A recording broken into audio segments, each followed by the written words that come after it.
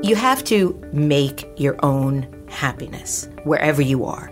Your job isn't going to make you happy. Your spouse isn't going to make you happy. The weather isn't going to make you happy. A restaurant isn't going to make you happy. I think you have to decide what you want, and you have to find that way of doing it, whether or not the outside circumstances are going to participate in your success.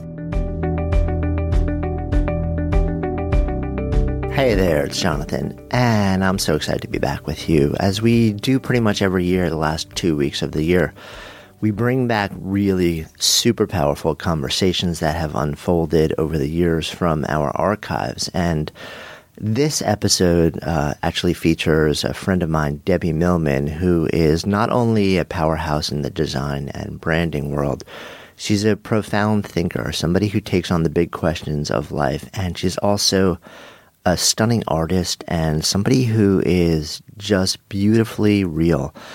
She also is one of the inspirations for this podcast. She has, for I believe it's about 11 years now, been hosting the sort of legendary Design Matters radio show and podcast. And I have been a long time fan of that long before I met her and became friends.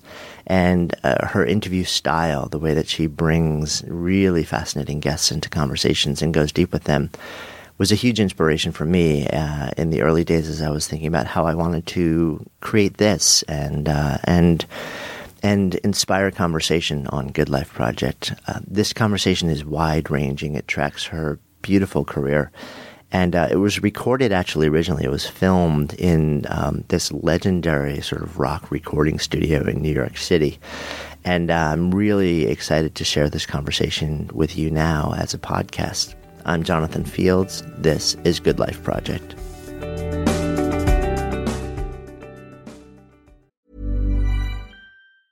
Hey, I'm Ryan Reynolds. Recently, I asked Mint Mobile's legal team if big wireless companies are allowed to raise prices due to inflation. They said yes. And then when I asked if raising prices technically violates those onerous two-year contracts, they said, "What the f*** are you talking about, you insane Hollywood ass?"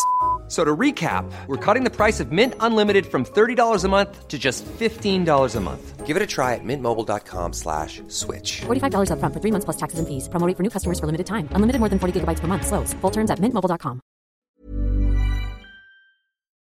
Good Life Project is brought to you by Understood Explains, a podcast that's like a beacon for parents navigating the special education system. Hosted by Juliana Urtubey, a special education expert, this season is all about individualized education plans, or IEPs. Juliana breaks down complex topics like how to tell if your child needs an IEP in a way that's easy to grasp. I checked out an episode of Understood Explains about the difference between IEPs and 504 plans, and I was struck by the balance of empathy and practical advice. It's not just about understanding the system, it's about empowering parents and caregivers to advocate for their children, which is just so important. So I've known a number of people who've had to literally scramble to figure out how to advocate for their kids when the system seemed to just make it so hard to get the support that they need and deserve. So if you're a parent navigating this world, or even just wondering if it's right for your family, I encourage you to give Understood Explains a listen. Search for Understood Explains in your podcast app. That's Understood Explains. It's like having a roadmap for a journey you didn't expect, making it a little less daunting.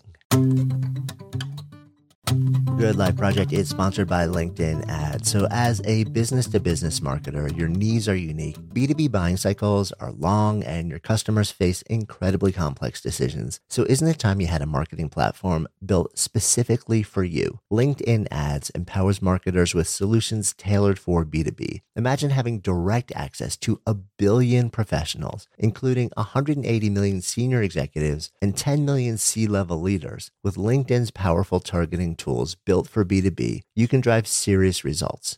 LinkedIn Ads generated 2 to 5 times higher return on ad spend than other social platforms in the technology space. We've actually tapped the power of LinkedIn Ads a number of times ourselves, and the campaigns have been really successful. If you're ready to revolutionize your B2B marketing, try LinkedIn Ads with a $100 credit on your next campaign. Terms and conditions apply. Go to linkedin.com/goodlifeproject to claim your credit. That's linkedin.com/goodlifeproject, or just click the link in the show notes. Terms and conditions apply.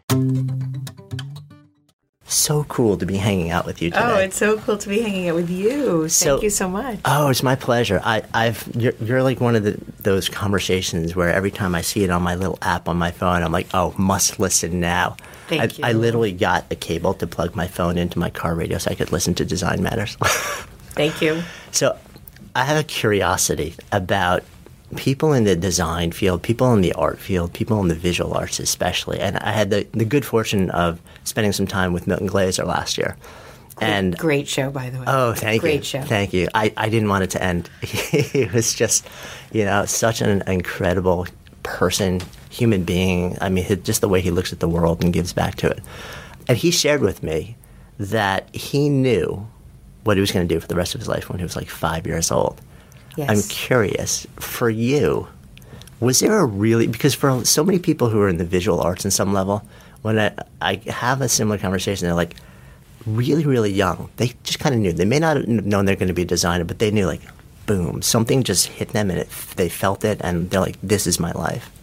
That happened to me when I was 32. So completely different. Completely different. I have had the complete opposite path. Okay, so take me back then. Let's talk about like the yin and yang here. Well, I did not really know what I wanted to be as I was growing up, and experimented all through my childhood with different possibilities.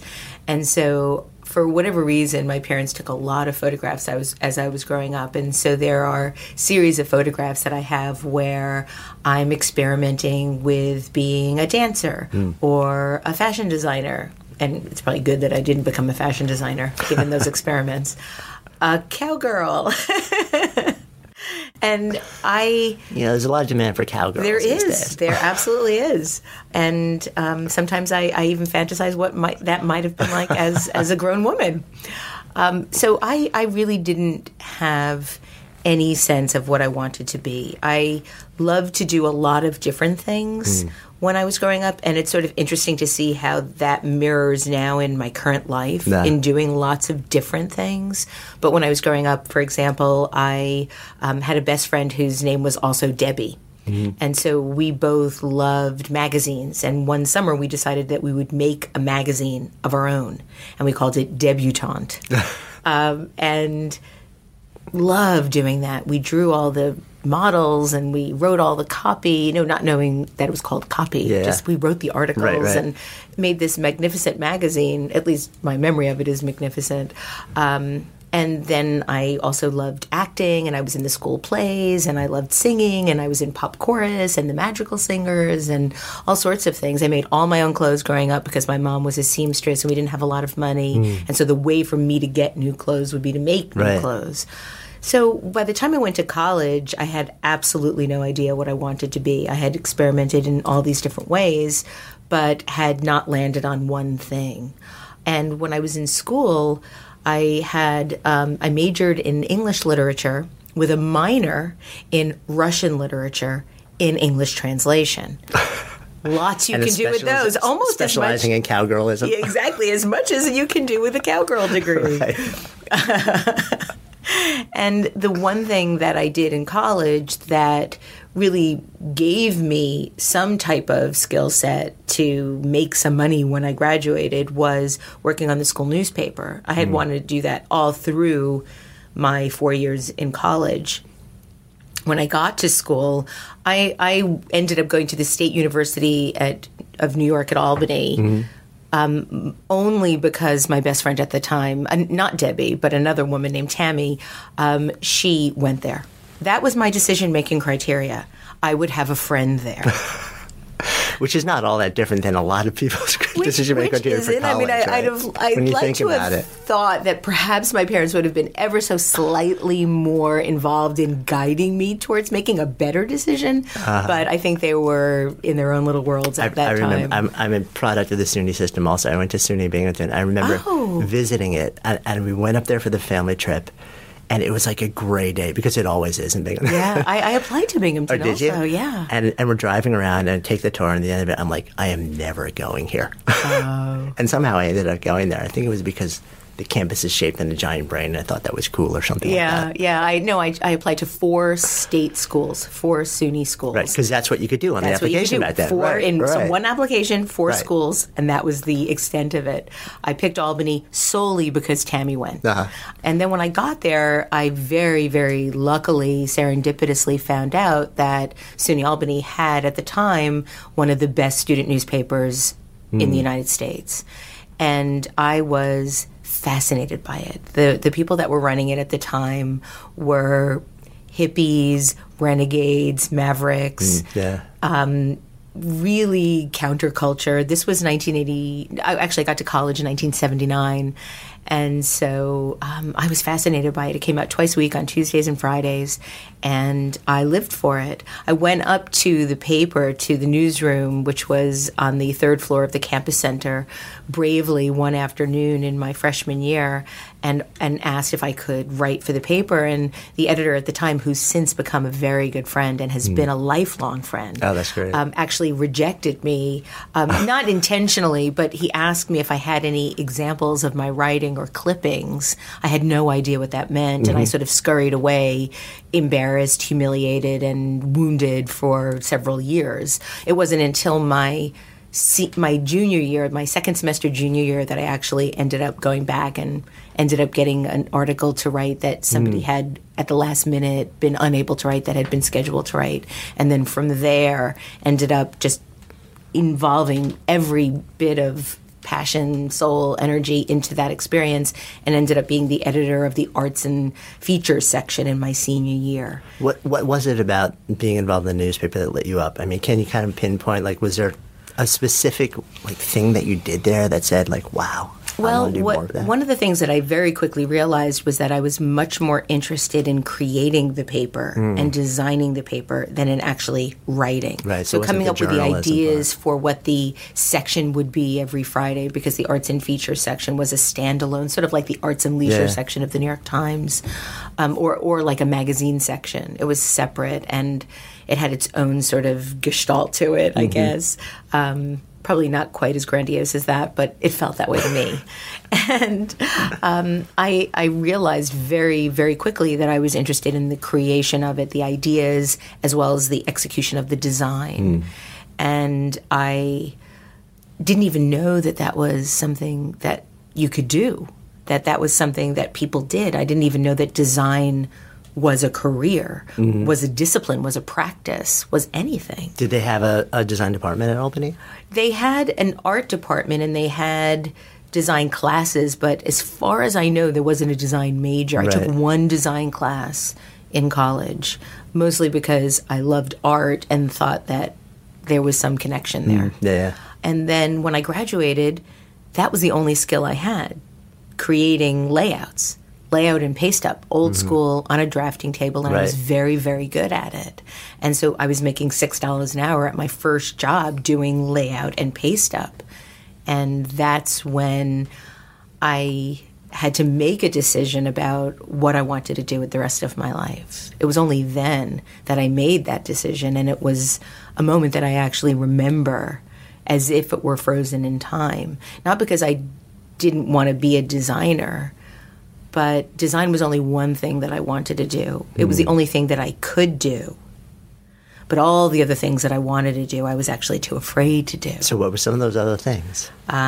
Writing, painting, creating things that didn't have a commercial value.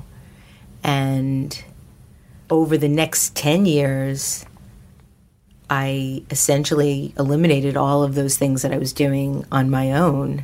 They all fell to the wayside in an effort to do the most important thing for myself at the time, which probably saved my life, but it still felt like a compromise, and that was being self-sufficient, being able to survive. Yeah.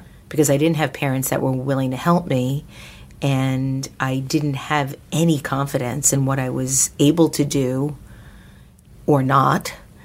And so I feel that at that moment in time, in the summer of 1983, the summer as I affectionately call the summer of the Police's Synchronicity and David Bowie's Modern Love, I chose a path that I felt would provide security and not creativity or freedom. I made every choice that summer based on fear, not power. Which is such, I mean, and I think that, I mean, there's so much sadness in that on an individual level, but on just society-wide, I think that is the prevailing choice that almost everybody makes. Yes.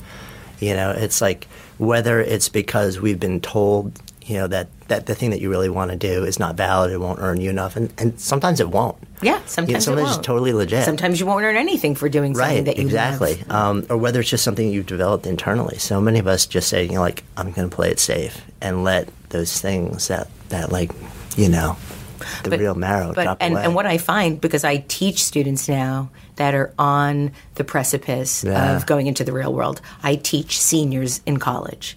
And my class is about getting a job, but it's about getting the job of your dreams, not just getting a job to pay the rent. You can actually try to do both right at the get-go. And if anything, it's easier right at the get-go than rebooting your life at 32, 10 years in, because you suddenly realize, I'm getting older, and if I don't do what I want at some point soon, I'm likely going to die not doing what I want ever.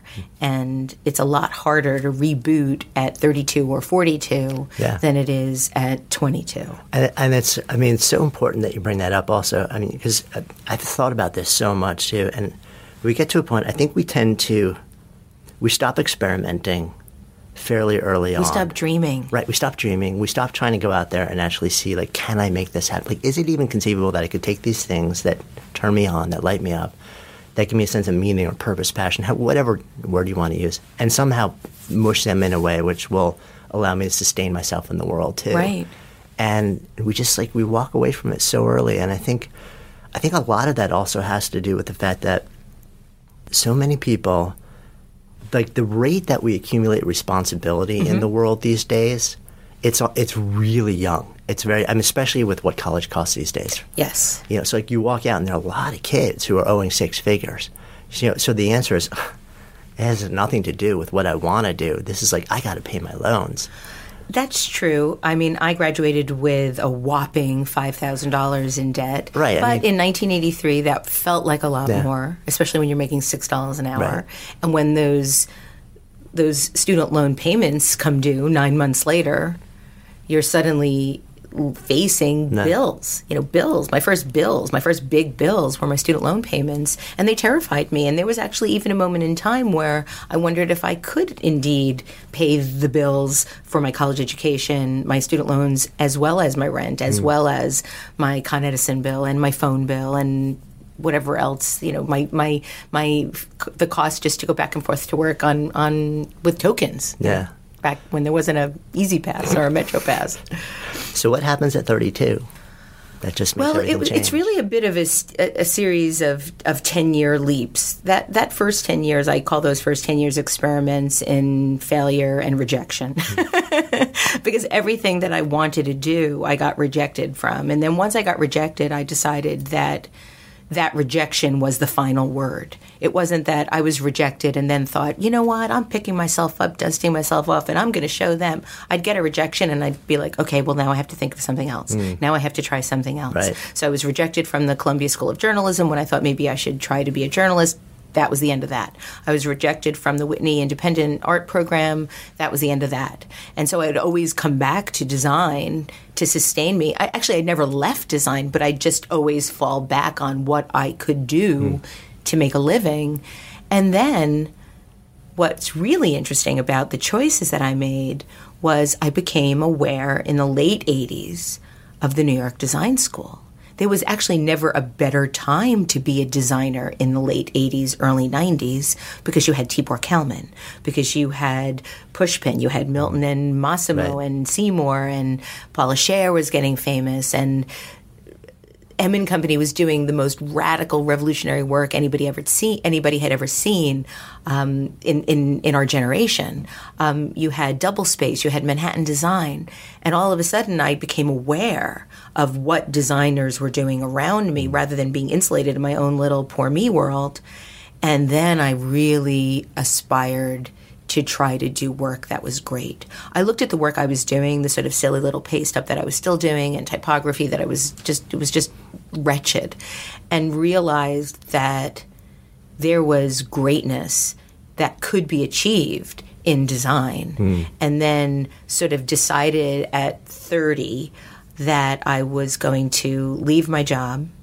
Ended up getting divorced, and because I was getting divorced, I was moving out of the apartment that my ex had owned before I moved in. So at 30, I was basically homeless. I moved into an apartment that was infested with fleas and had to leave. So I was homeless and sort of like just trying to figure out where to live, jobless, and relationshipless. And at that point, that was probably, as an adult, one of my lowest points, because suddenly I realized, how do you make a life for yourself? How do you find meaning? How do you find purpose? On some level, though, did you find that freeing? No. Okay. I mean, because there was nothing freeing about it. It was terrifying. Let me tell you why I asked. Because there's the classic conversation with J.K. Rowling where she talks about the fact living that in when the car. She was at the absolute bottom, that being at that place gave her the freedom to create on the level that she has now. Like, we all know that she can create because there was no longer anything to risk by putting her real voice out into the world. Like, she hit rock bottom, and she's like, I can't go anywhere else, so let me just go out there and do this thing that I'm here to do and see what happens. That, I think, is remarkable in that she had a voice that she recognized as being worthy of putting out there. Which was my other question, because the language you used was, I saw that there was greatness in design. Yeah. What the question was, did you see there was greatness in you at that moment? No. And that's been a lifelong process in trying to uncover. I desire greatness, and I'm dogged and incredibly persistent and want so badly to be great, but there's never been a moment in my life that I actually have felt that I was great. But I desire it so much and want it so badly that I can't help but try to keep achieving something that might be close to it, if at all possible. And so at that point, no, I didn't feel like there was any freedom. In fact, I felt bound by my own insecurities and my own sense of self-loathing. So at that point, and it's interesting because I very, very recently found diaries. I kept diaries from 1973 until 1992. Oh, wow.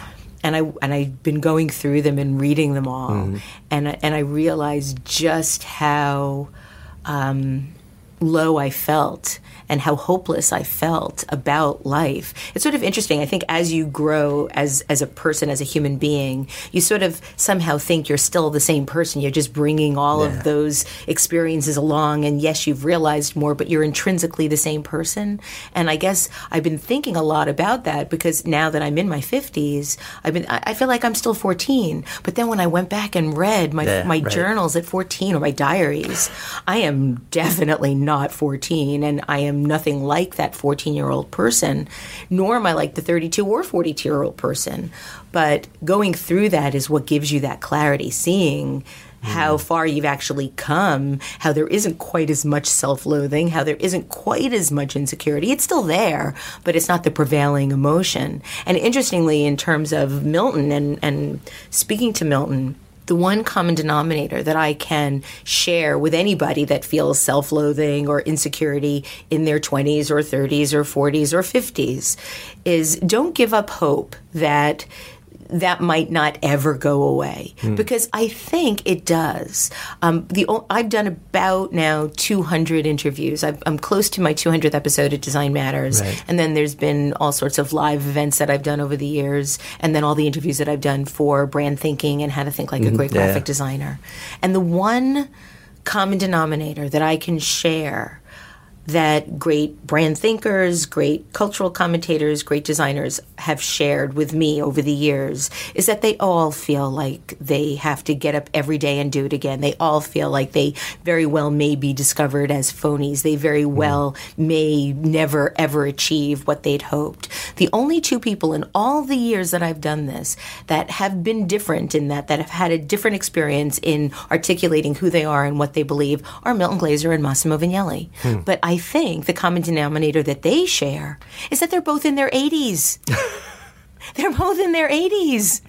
Like, I think by the time we're 80, we'll be like, okay, this is who I am. Right. Not going. You would hope. Right. Either that or you don't have any idea who you are. I'm good.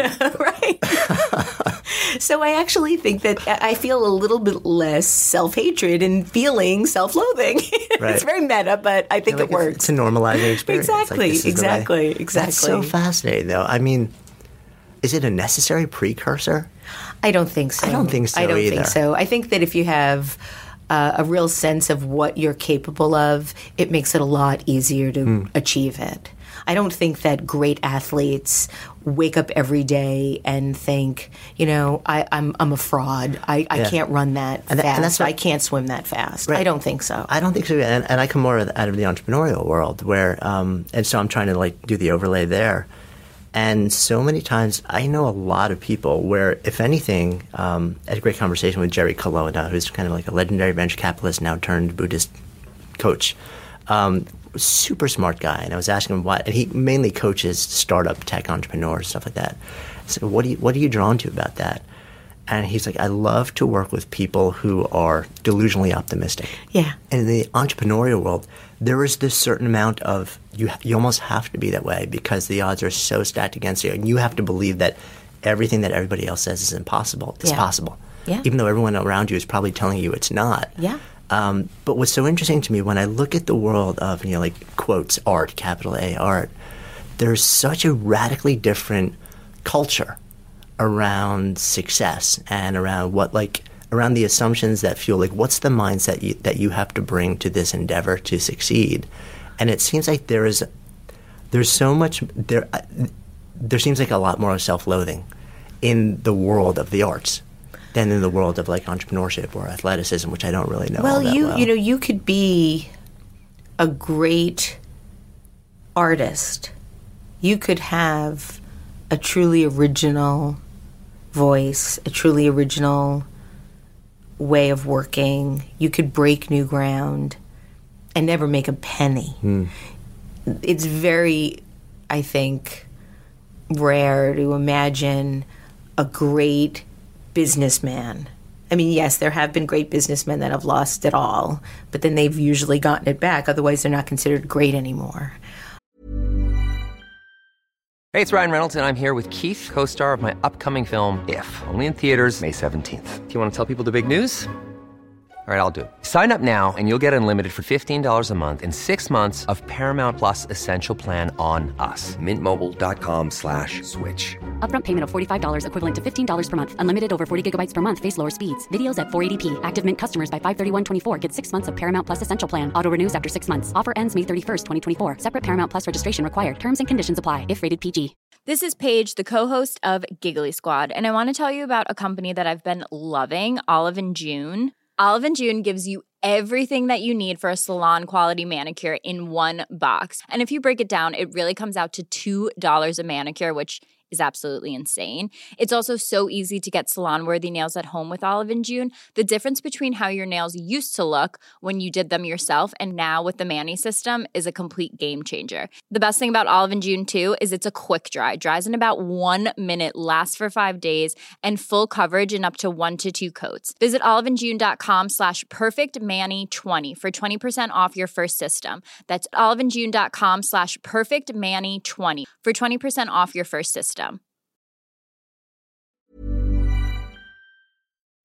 Good Life Project is sponsored by Lexus GX. So have you ever owned something that inspired you to just up your game? For me, it was this high-end mountain bike. I love the ultralight frame, the suspension, the precision gearing, and I realized it deserved to be ridden to its full potential. So I started training harder so I could experience the joy it could give back to me. And it paid off. That bike helped me discover just new levels of performance and straight up joy. When we own exceptional things, they inspire us to do exceptional things. The all-new Lexus GX has an exceptional capability that will have you seeing possibilities you never knew existed. Its advanced technology and luxurious interior mean that wherever you go, you'll never go without. Imagine tackling rugged landscapes with the available 33-inch all-terrain tires and multi-terrain select. then unwinding with the available front row massaging seats. This is a vehicle that inspires you to go further, to live up to its full potential. So why settle? Live up to the all-new Lexus GX, luxury beyond limits. Experience amazing at your Lexus dealer.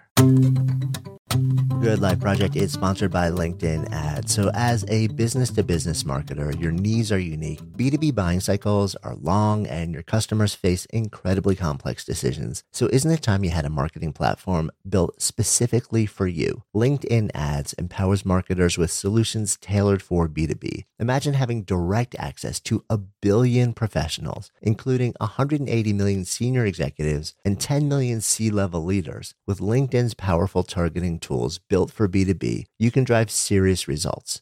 LinkedIn Ads generated 2 to 5 times higher return on ad spend than other social platforms in the technology space. We've actually tapped the power of LinkedIn Ads a number of times ourselves, and the campaigns have been really successful. If you're ready to revolutionize your B2B marketing, try LinkedIn Ads with a $100 credit on your next campaign. Terms and conditions apply. Go to linkedin.com/goodlifeproject to claim your credit. That's linkedin.com/goodlifeproject, or just click the link in the show notes. Terms and conditions apply.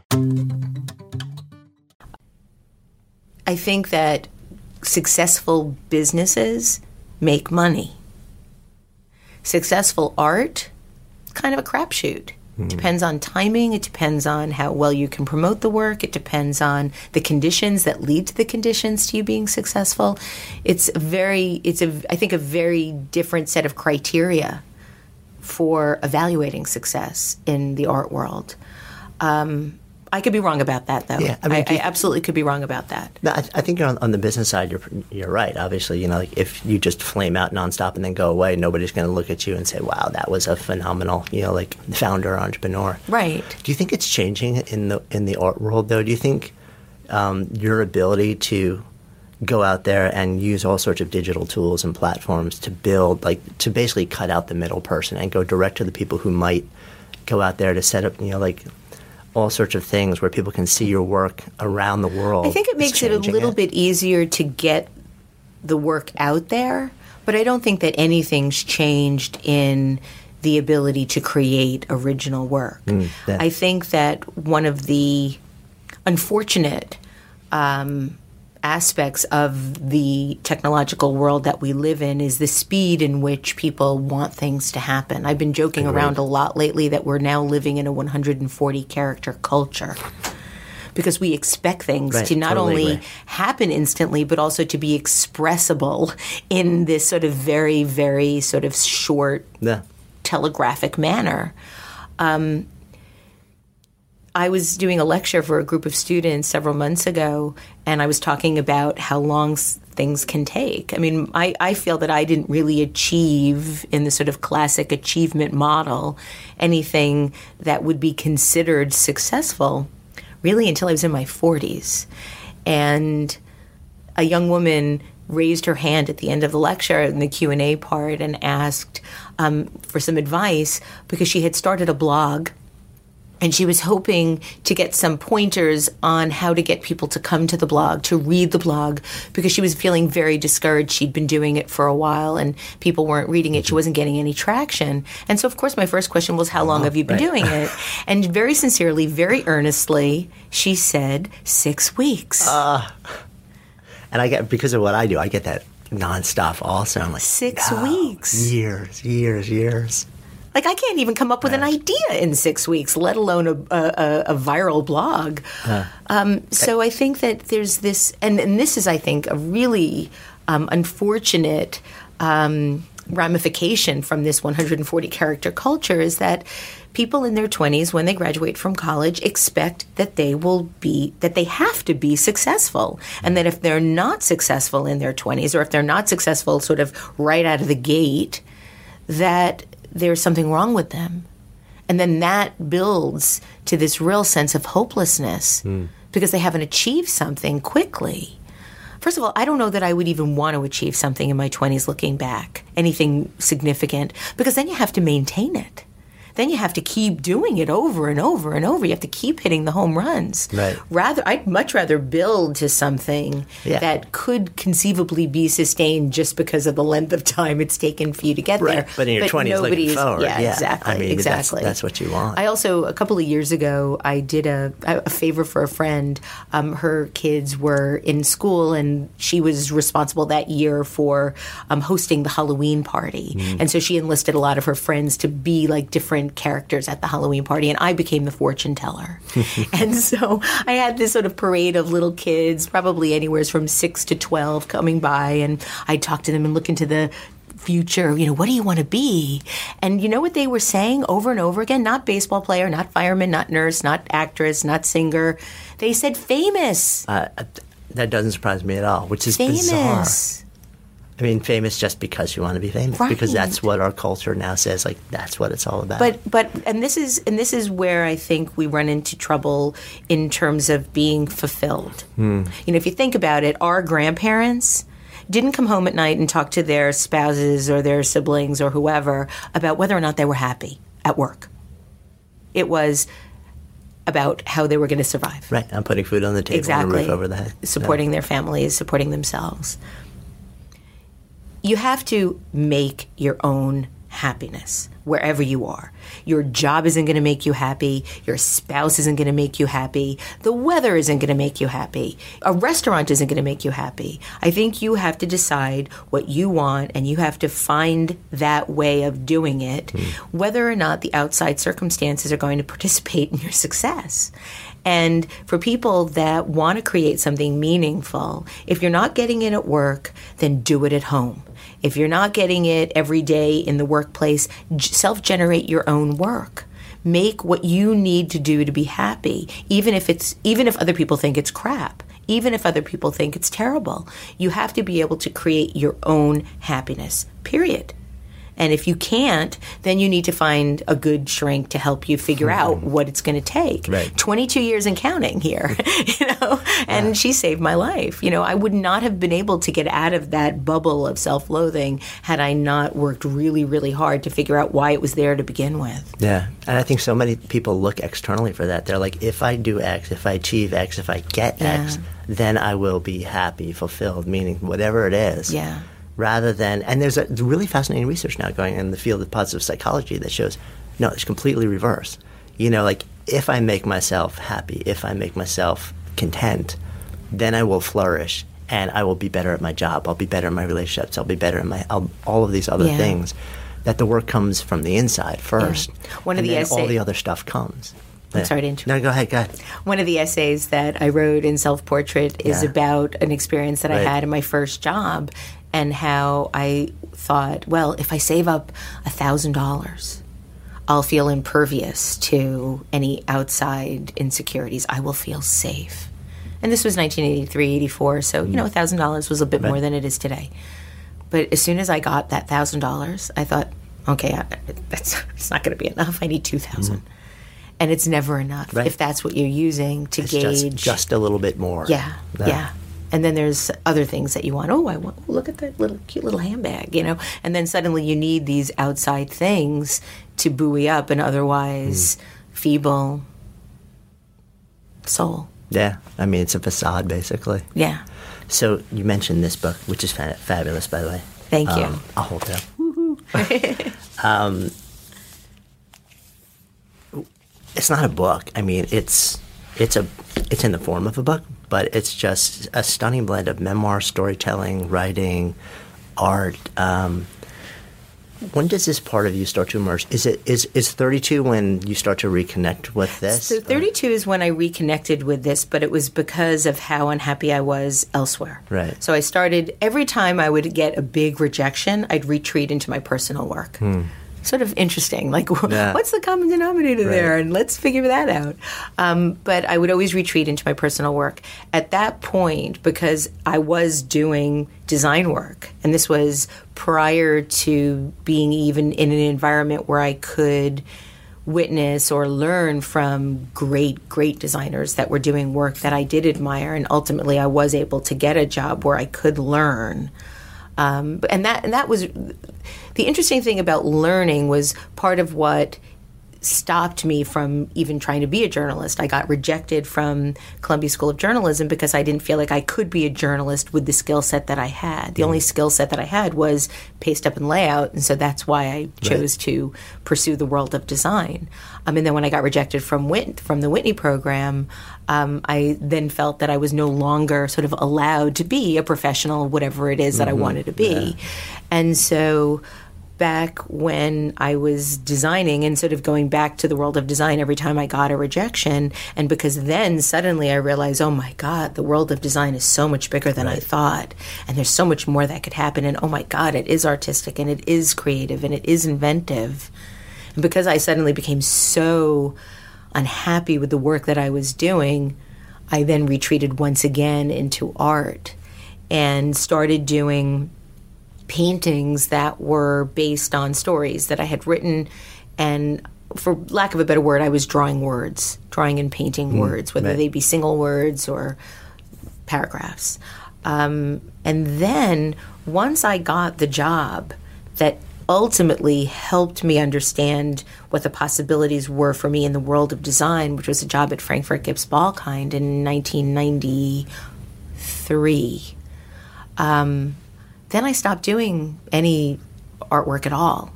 And I stopped doing any artwork at all to dedicate myself to the world of design, and then ultimately the world of design and branding, and became incredibly single-minded to have a career, to really have a successful career. Were you happy? It's a loaded question. It's a loaded question because I was trying really hard to be happy. I was working really hard to understand what happiness meant for me. And then for quite some time, I felt really happy that I was being able to create a life for myself. I was able to buy an apartment. I was able to take care of myself in a way that I'd never imagined. I had never imagined being able to own my own home. I had never imagined being able to have nice things. And so that was a really good distraction for about 10 years. It really wasn't until the middle of, I would say the early part of 2000 at this point, so it was about 10 years into doing that, so that 10 years, that I suddenly realized, and because I had learned so much about branding by then, that believing in the brand or thinking that these outside things could provide any sense of long-lasting happiness was a fool's game. As Dan Pink says, if our idea of happiness is a widescreen TV, then we are living in a fool's game. You know, it's just this treadmill, this hedonistic treadmill of and it's like the $1,000 to the $2,000, like the 52-inch screen to the 64-inch screen. It's like the Volkswagen to the Porsche, whatever.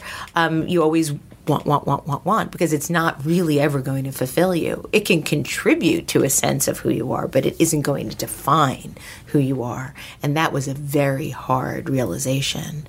And at that point, I took Milton Glaser's summer program, Summer Intensive, in the summer of 2005. And I had just already been dabbling with Design Matters and had no idea at that time. First of all, there were no podcasts in 2004 when I started the podcast. There were none.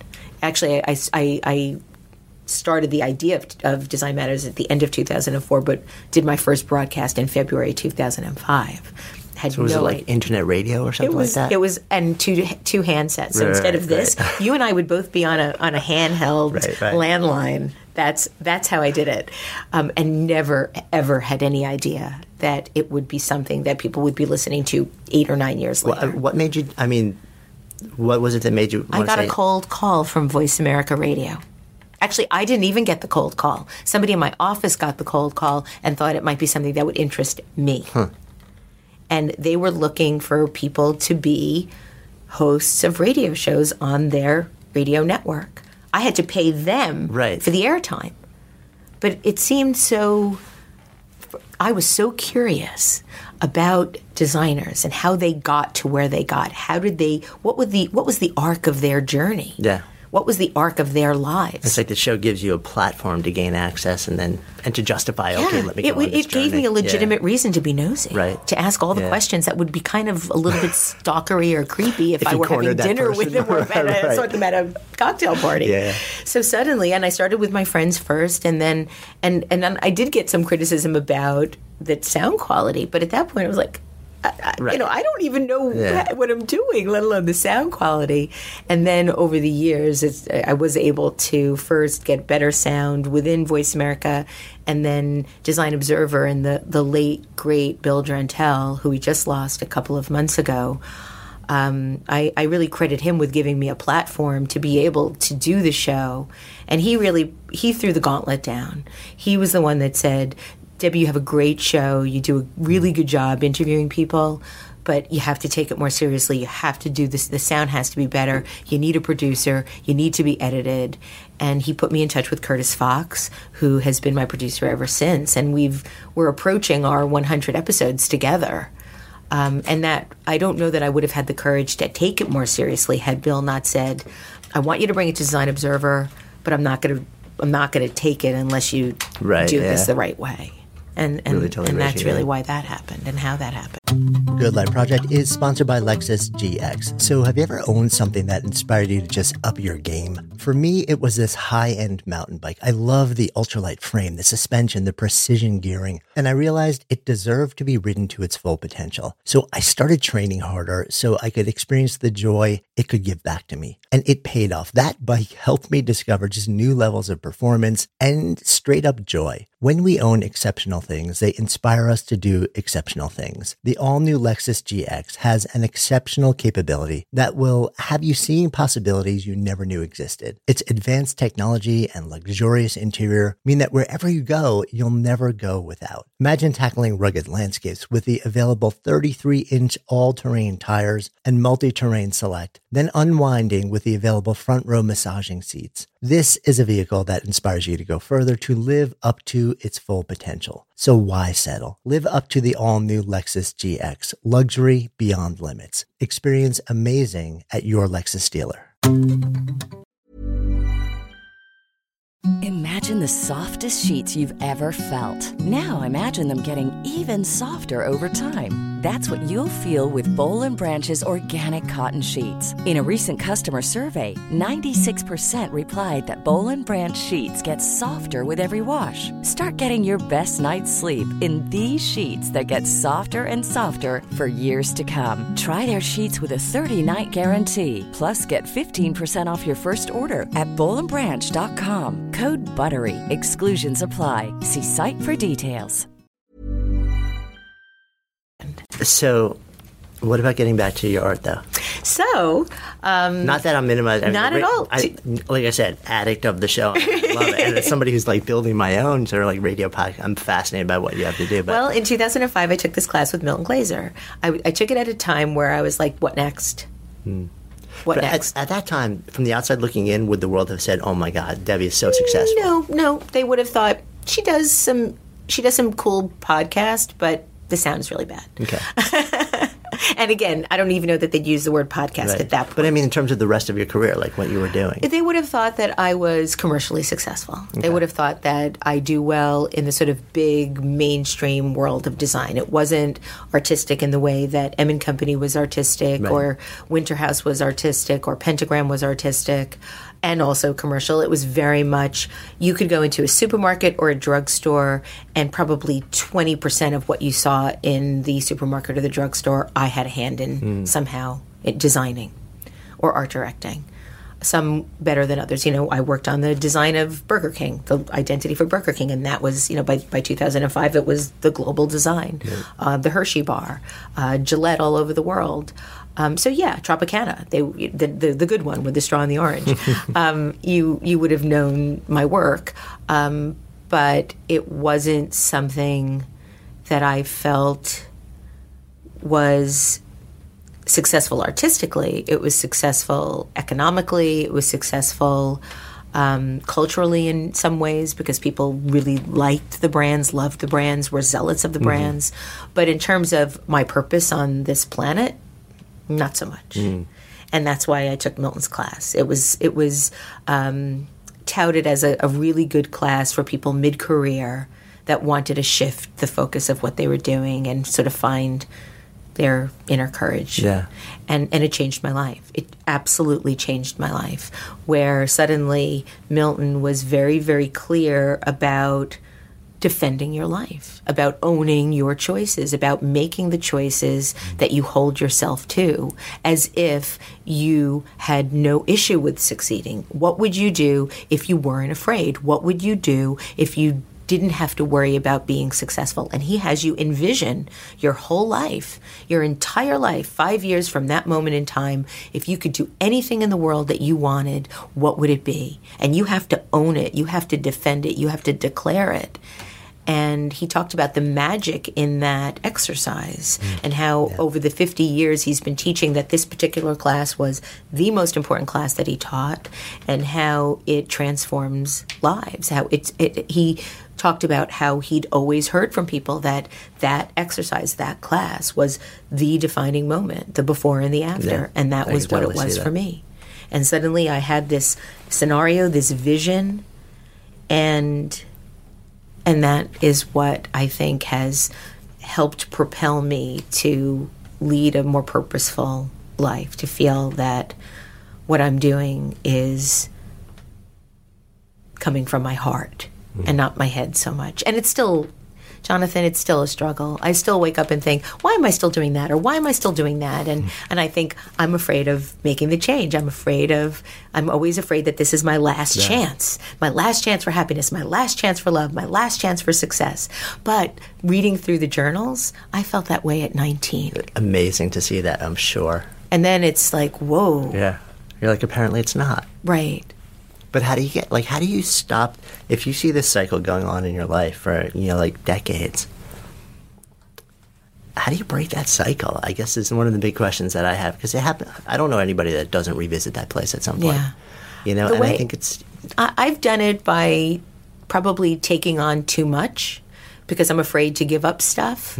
I'll take on new things and still do the old stuff. That's become a little bit untenable, because now it's gotten to a place where there's, and I'm a big proponent of busy as a decision. You decide what you want to do and the things that are important to you, and you don't find the time to do things. You make the time to do things.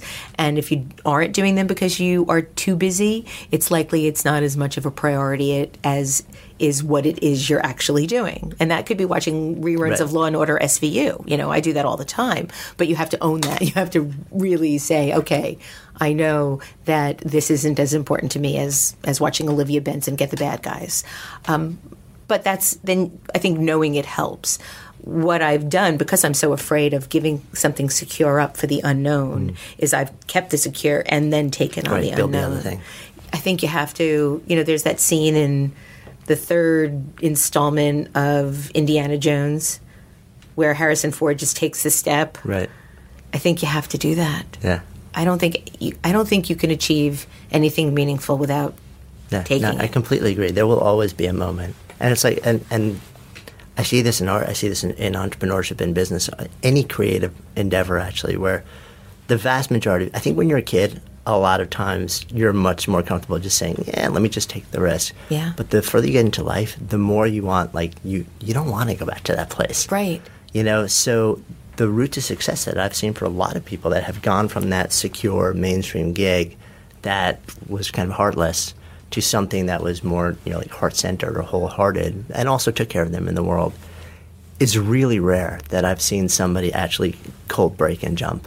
It's almost always build on the side, build on the side, build on the side. And then, just like you said, at some point, it always happens. You reach a point where this thing is here, this thing is still going, and you can feel in your bones that next thing, it's got a trajectory. Yeah. But it's not guaranteed. Right. But you can see where it's going. But the only way that it's going to get there is if you finally give up that main thing. Yeah. So at some point, you still have to make that. And it's not going to be guaranteed. Right. And it doesn't, I don't think that ever changes. I don't think it does either. I think in order to take that next step, you literally have to take the step and hope the ground is beneath you. But to answer the original question about the art, in that class with Milton, I made a list. I love lists. I made a list of all the things that I still dreamt that I could do or achieve or experience. And it wasn't a bucket list. It was like 12 things. And I put the list away. I finished Milton's class. And then I started to try ever so sort of elegantly or inelegantly to take the steps to try to get a few of those things. And once a year now I reread the essay that I wrote, and then I look at the list, and it's mind-boggling because there are things on the list that I actually forgot were on the list, and it's scary how so many of them have become something that has manifested. And Milton says it's magic. Maybe it is. And the further I get into life, the more open I am to. I'm a very science-minded person, but the further I get into my career, my life, everything, the more I become me and the woo-woo scale. I'm getting more and more comfy with it because just stuff happens. There's no rational explanation, for why the world rallies up and supports you when you actually go out there and do what you're really here to do. And even though it terrifies you, it's interesting how stuff like that happens. But and Milton Glaser also is somebody, in our conversation, and he's written about this plenty of times also, where, his fierce resistance to being defined as having a style. Where people would come to him and say, well, you're known for this, so they want to hire him so he can do the stuff that's consistent with his. And he wants to do the stuff that he's never done before. Right. So it's because he wants to push. Yeah. And he wants to go. And he has endless ideas. Right. And what was so fascinating to me is, like I said, he's 85 now. So I get that now. But from everything I can gather, he was like that in his 20s. Yeah. Which I think is it's the result of good parenting. So remarkable. Unbelievable. No, I'm thinking as I'm raising my daughter, okay, lots of notes. Yeah. So the name of this project is Good Life Project. Yes. And, it's an exploration of what does it mean on an individual level to live a good life. So when I offer that out to you, what does it mean to you to live a good life? Imagine immensities. Try to pick yourself up from rejection and plow ahead. Don't compromise. Start now. Start now, every single day. I love that. Thank you so much for sharing the conversation. It's been wonderful. Thank you, Jonathan. Thank you so much. My pleasure. Hey, thanks so much for listening. We love sharing real, unscripted conversations and ideas that matter. And if you enjoy that too, and if you enjoy what we're up to, I'd be so grateful if you would take just a few seconds and rate and review the podcast. It really helps us get the word out. And you can actually do that now right from the podcast app on your phone. If you have an iPhone, you just click on the reviews tab and take a few seconds and jam over there. And if you haven't yet subscribed while you're there, then make sure you hit the subscribe button while you're at it, and then you'll be sure to never miss out on any of our incredible guests or conversations or riffs. And for those of you, our awesome community who are on other platforms, any love that you might be able to offer sharing our message would just be so appreciated. Until next time, this is Jonathan Fields signing off for Good Life Project.